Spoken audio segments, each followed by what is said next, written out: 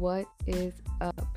It is, of course, your girl, your hostess with the mostest aesthetically dope. And in today's Sunday session, we're going to be talking all about my intracranial hypertension. So obviously, if that's not something that interests you, hey, catch me in the next one. But if you are interested in learning about intracranial hypertension, then of course, stay tuned. And let's just go ahead and cue that little musical shit.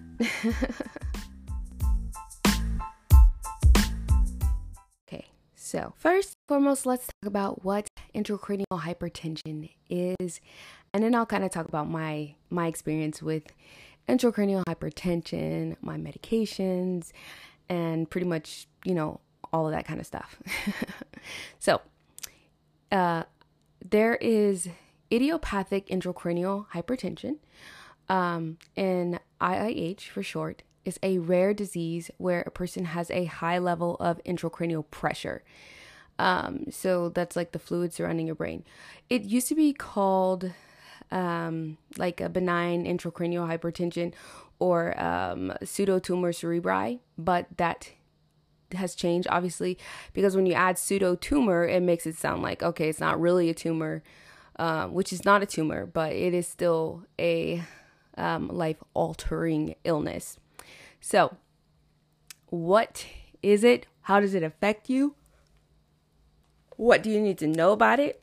And what's my experience with it? So, when I was 19, they looked at my peeps, my eyes. Usually your eye doctor. So if you've never gotten an eye appointment, but you experience headaches, migraines, any of those sorts of things, I highly recommend seeing an eye doctor and getting a visual field test.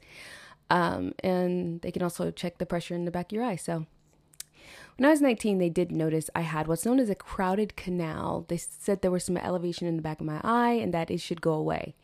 Then the next time I saw the eye doctor, they said, oh, it's still there. And they recommended me for a follow-up. Didn't do it. 19, a little bit broke, just did not do it. So moving on, fast forward to nowadays. And let's see, end of last year, my eye doctor that I've had for the last 4 years had been telling me to go and see a neuro-ophthalmologist. And I just never got around to making the appointment. So finally, she made the appointment on my behalf. She was like, I'm going to call and I'm going to schedule the appointment for you. And she did. And I showed up. And it was determined that I have what's known as papilledemia. Stage 3. I think it's stage 3. Yeah, I'm going to go with stage 3 papilledemia. And the IIH. Now, if you ever hear me like make a or like a like what the hell was I going to say? A lot of that comes from the medication, which I'll talk about in a separate segment, but I just want to talk about the diagnosis process first in this first segment if I can stay on track. So, typically those with IIH, it does affect those who are overweight more than others. It does affect females of childbearing age more so than others. But there are men and women can both have papilledemia or IIH. The idiopathic part means without cause. I do not have idiopathic intracranial hypertension. I have intracranial hypertension. And the reason at first it was idiopathic was without cause, but now they have cause. So you'll lose the idiopathic portion of it.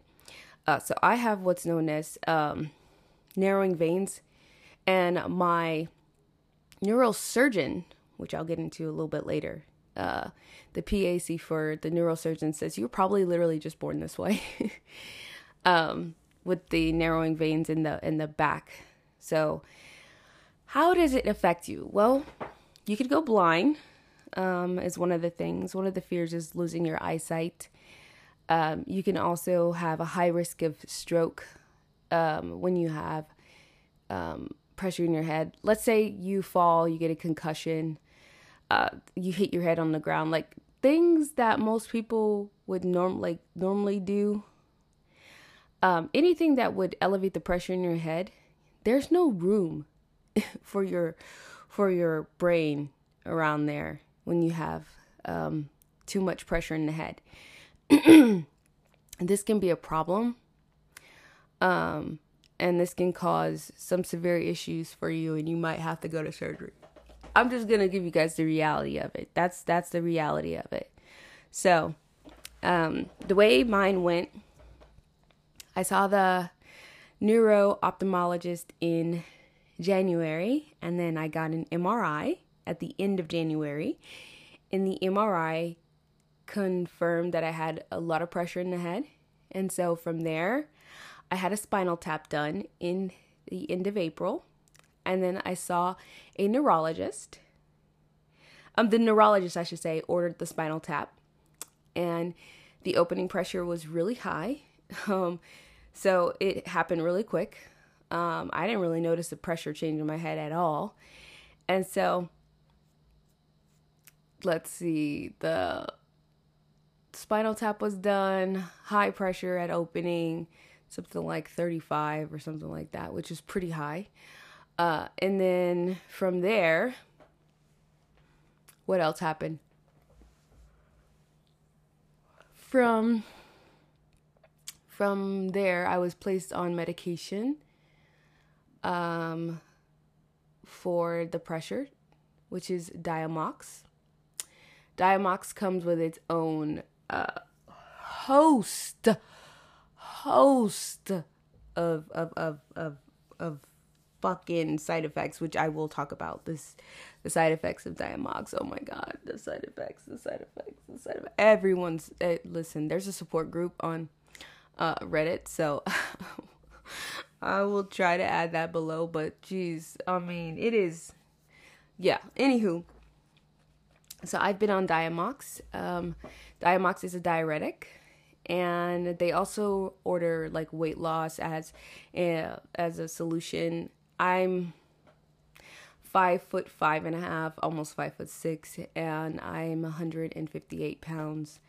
Not, as my neurologist said, not anywhere close, in his words, to where most of the patients with papilledemia and IIH would normally be, which is why they say I was likely born with this condition, instead of it being something that has occurred over time or through like some other means. All right, so what does that mean for me? Well, it is a rare disease.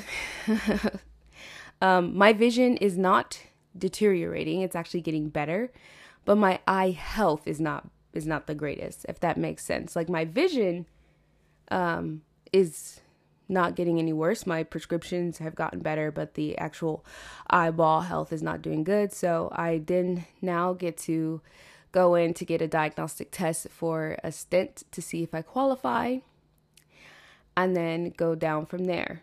So now you're pretty much caught up with my process and what's going to happen moving forward. Now I want to talk about the Diamox. Oh my God, and the side effects of it. All right, let's talk about my experience with my medication Diamox. And I am going to talk about it as my experience with the symptoms of Diamox, but I'm also going to point to the experience that others in the IIH support group have had as well. For me, it is like, I used to be a real chill person. Like, I don't have a short fuse. But now, if you are a Nissan Altima driver, I am likely to go 100 to 1,000 real quick with you. That is where I am at. I also noticed that I do have way more anxiety. The brain fog and just, you know, it's just the fatigue every day, and then being unable to like focus on anything, which is the thing that everyone says. the lack of focus has made it so difficult to continue working. And there are a lot of teachers. So if you are a teacher, I am not a teacher per se, but you guys know that I run my own business and I am a mentor, which is basically a teacher. So I do teach people, but it is so fucking difficult to just do simple tasks because you get ready to do it and your brain is, I'm trying to code. I can't even remember declarations. What in the actual hell? You're just like, your brain is like, I don't know. You got to go figure that out. I told my boyfriend last night, I was like, it's like that episode of SpongeBob where Squidward told him, forget everything and just focus on fine dining. And then the guy asked him, Squeakin' Fancy Son, what's your name, son? And then he had to go in his brain and like search around. What's his name? What's his name? What's his name? That's what it's like in my head all the time. Like, where did I put that file? Oh my God, I can't locate it. And my brain is like, I don't fucking know. You figure it out. And I'm just like, that's your job, bro. No lie. That is what it's like. It is a constant highs and lows. A lot of people too who are on Diamox also experience just severe mood swings and mood changes. There are several of us who are like happy 1 minute, literally crying the next. I do need to take magnesium. Because magnesium is linked to depression, like if you have low levels of magnesium. And I also take, what is it? God, I forget the goddamn name. I take a prescription antacid, and that also drops the magnesium levels in me. So I need to actually take magnesium and B12 and A vitamins because with the Diamox being a diuretic, I'm depleted in a lot of nutrients, just all over the place. So I do take multivitamins. My hair was falling out the other day. It's not even funny. Like, it's just, everything's awful and everything sucks. So I've been, trying my best not to flip out on everybody all the time, but you're just so moody.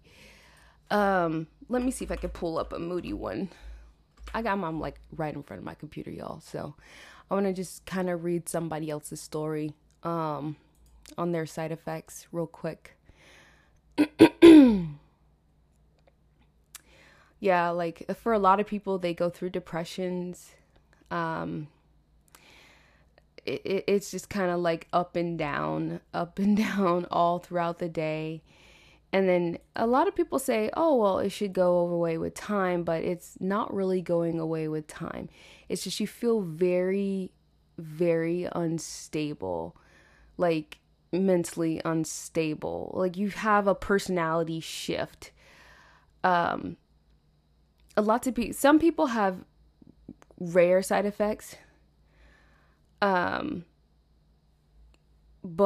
others like myself, I read somewhere that if you do not typically have mental health issues, like there was a study that showed that if they gave someone who had bipolar depression and they gave them Diamox, it actually made them feel better, where I didn't have depression. So you gave me Diamox and now I hate everybody and everybody sucks and the world is terrible.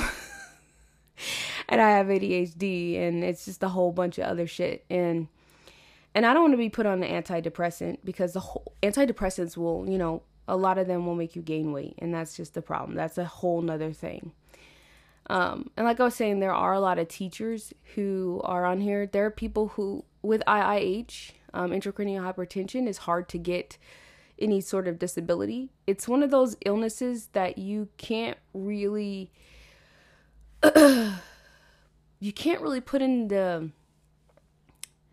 It's hard to really to put into words to other people. I've seen spouses actually come into this group and they're looking for support on how to support people like us. One person said that they've been agitated and sad it's very random. They'll be good, but then they'll just go through just feeling really fucking sad all of a sudden. And for me, I can feel when those moments are coming on. Let me tell you, I don't know if you know the difference, and I'm going to say this, the difference between bipolar disorder and bipolar personality disorder. So we have bipolar disorder versus BPD. Okay, people with bipolar disorder tend to experience mania and depression, while people with BPD, so bipolar personality disorder, experience intense emotional pain and feelings of emptiness, desperation, anger, hopelessness, and loneliness. And the mood changes are often more short-lived. So a lot of times for me, it feels like bipolar personality disorder because, again, within fucking 45 minutes later, I'm like, life is good again. And the agitation, we all get super agitated. One person said they literally almost cried over cold fries, then got frustrated about a conversation about motorcycles. One person says like they nearly just rocked their husband across the head. They're not a violent person, but their husband said something to them and their outburst was just like, I'm gonna punch you in the throat. Like, it is that bad being with the Diamox. And I don't know if it's Diamox in general, but the Diamox does have a lot of side effects. So yeah, and like I said, I refuse the antidepressants, anything like that. I don't want to be on it because I'm not depressed. I'm just mad all the time. And I think by adding the magnesium, it should help with the mood changes. So I'm going to give you guys just a brief overview. I'm going to go to Diamox and side effects. And I'm not just the general side effects. I'm going to just talk about the side effects I've experienced. So it does have drug interactions, but let's just talk about the side effects. So decreased hearing, ringing of the ears. I lost hearing in one ear for a brief period of time. I think I talked about that in one of my podcasts. Like, it was a 30 decibel difference. So I got to see an ENT, so an ear, nose, throat doctor. And literally when I woke up that day, I could hear just fine. Diarrhea, increased thirst, kidney stones if you do not drink enough fluids, loss of appetite, hence the massive amount of weight loss. I've lost to date 24 pounds. Feeling faint or lightheaded, or falling, muscle cramps or pains. My muscles do cramp quite a bit. Nausea. I am lucky not to experience that, although I was nauseous a little bit this morning. The tingling though, the tingling and numbness in the hands and feet, they recommend like potassium. Like I said, I did add multivitamins recently, which definitely seems to be helping. I don't really feel the tingling, but sometimes the tingling will come. Unusual sweating. When I first started taking Diamox, I was sweating out of nowhere. But for me, when I take it at night, I'm fucking freezing. I'm so cold. Like, I don't know how to say it other than I'm fucking freezing and I'm angry that I'm cold. And then these are other side effects. So the chills, I don't really get chills. Changing consciousness is something that you do want to be aware of. Like breathing. You can have sleep apnea. Being so tired, but not being able to sleep is something that occurs. When I was first starting taking Diamox, I still am very much sleep deprived. I'm talking about 2-3 hours of sleep on, if that. And when I did go to sleep, I went straight into REM. But the problem is it was just all lucid dreams. So it felt like a continuation of the day. that was the severity in which I was sleep deprived. And it still does happen from time to time. Happened to me the other day, actually. Then I have like the worst dreams, like people are trying to smother me with pillows. I told my roommate, I was like, I had this lucid dream that you tried to smother me with a pillow. Don't do that. Like, that's how bad it gets. Drowsiness, obviously. Fever, headache, heavier menstrual periods. So that is something that occurs, and heavier and longer. For some people, if you have PCOS, it might not affect you. It might positively impact you.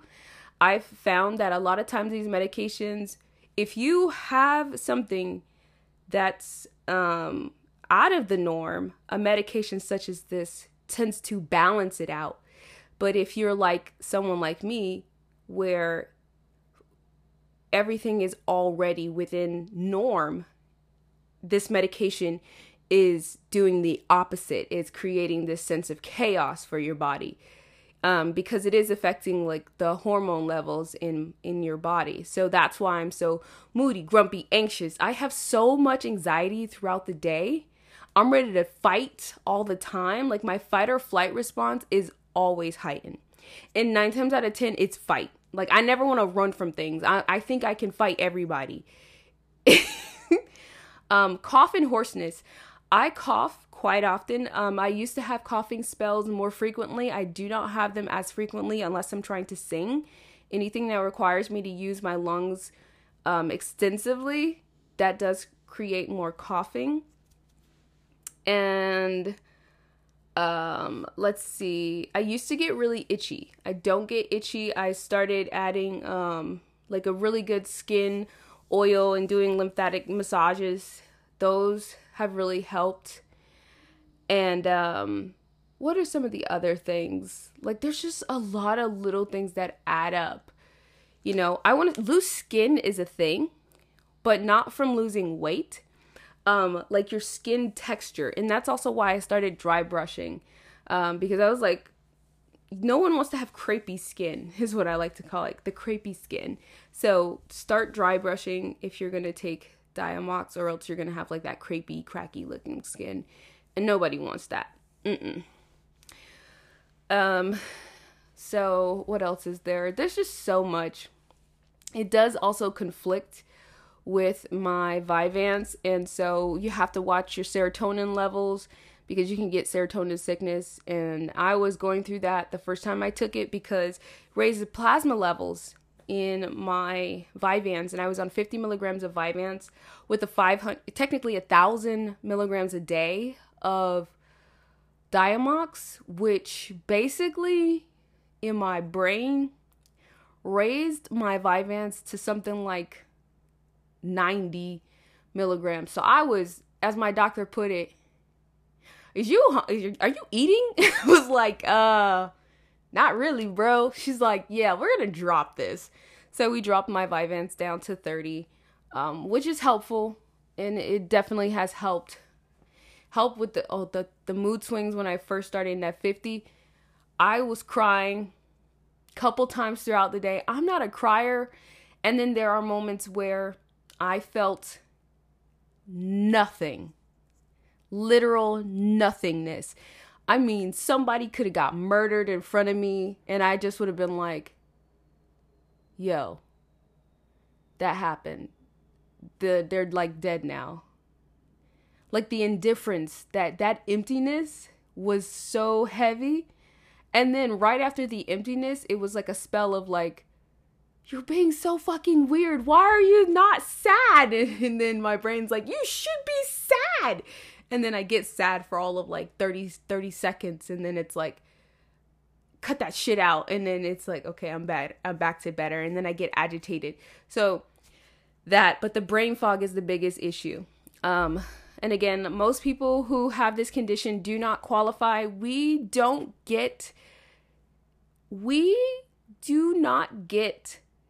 to go on like medical leave for intracranial hypertension.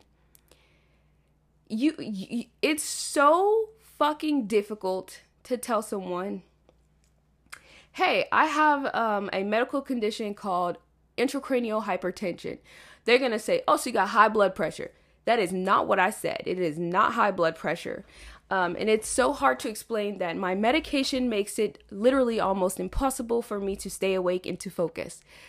My focus comes and goes, and I have moments of hyper focus. And when I have those moments, they are rare. And I try my best to tell people to leave me the fuck alone when I'm hyper focused, but it doesn't always work. So like right now, I'm able to hyper focus to get this podcast done. So that lets me know I have a window from between now and about 1:30 where I will probably be hyper focused. After 1:30, I am probably not going to be able to focus on anything, and my brain fog is going to take over, and then I'm going to be like exhausted. And just communicating back and forth with people, with family, with friends, having connections with people, leaving my house, doing everyday tasks I don't want to do. Like being outgoing, I don't want to do that. Go shopping, I don't want to do that. Like it's such a shift in my persons that everybody notices it. And so, yeah, like my mom even said, she's like, you should apply for disability. I'm like, I can't. None of us really can. Like, it's such a hard process to go through. So, yeah, we're all trying. So if you want to know more about intracranial hypertension, there is a knowledge base for it. I will leave information down below so you can get a better understanding for this rare disease.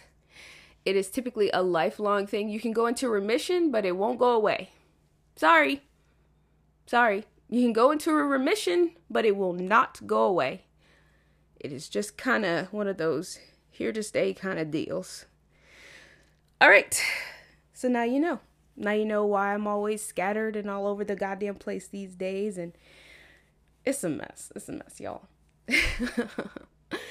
So I do thank you so much for sticking with me in this journey through my life, through my bullshit, through my ups and downs and diagnoses and all that shit. And of course, I don't know how to end this shit, so laters.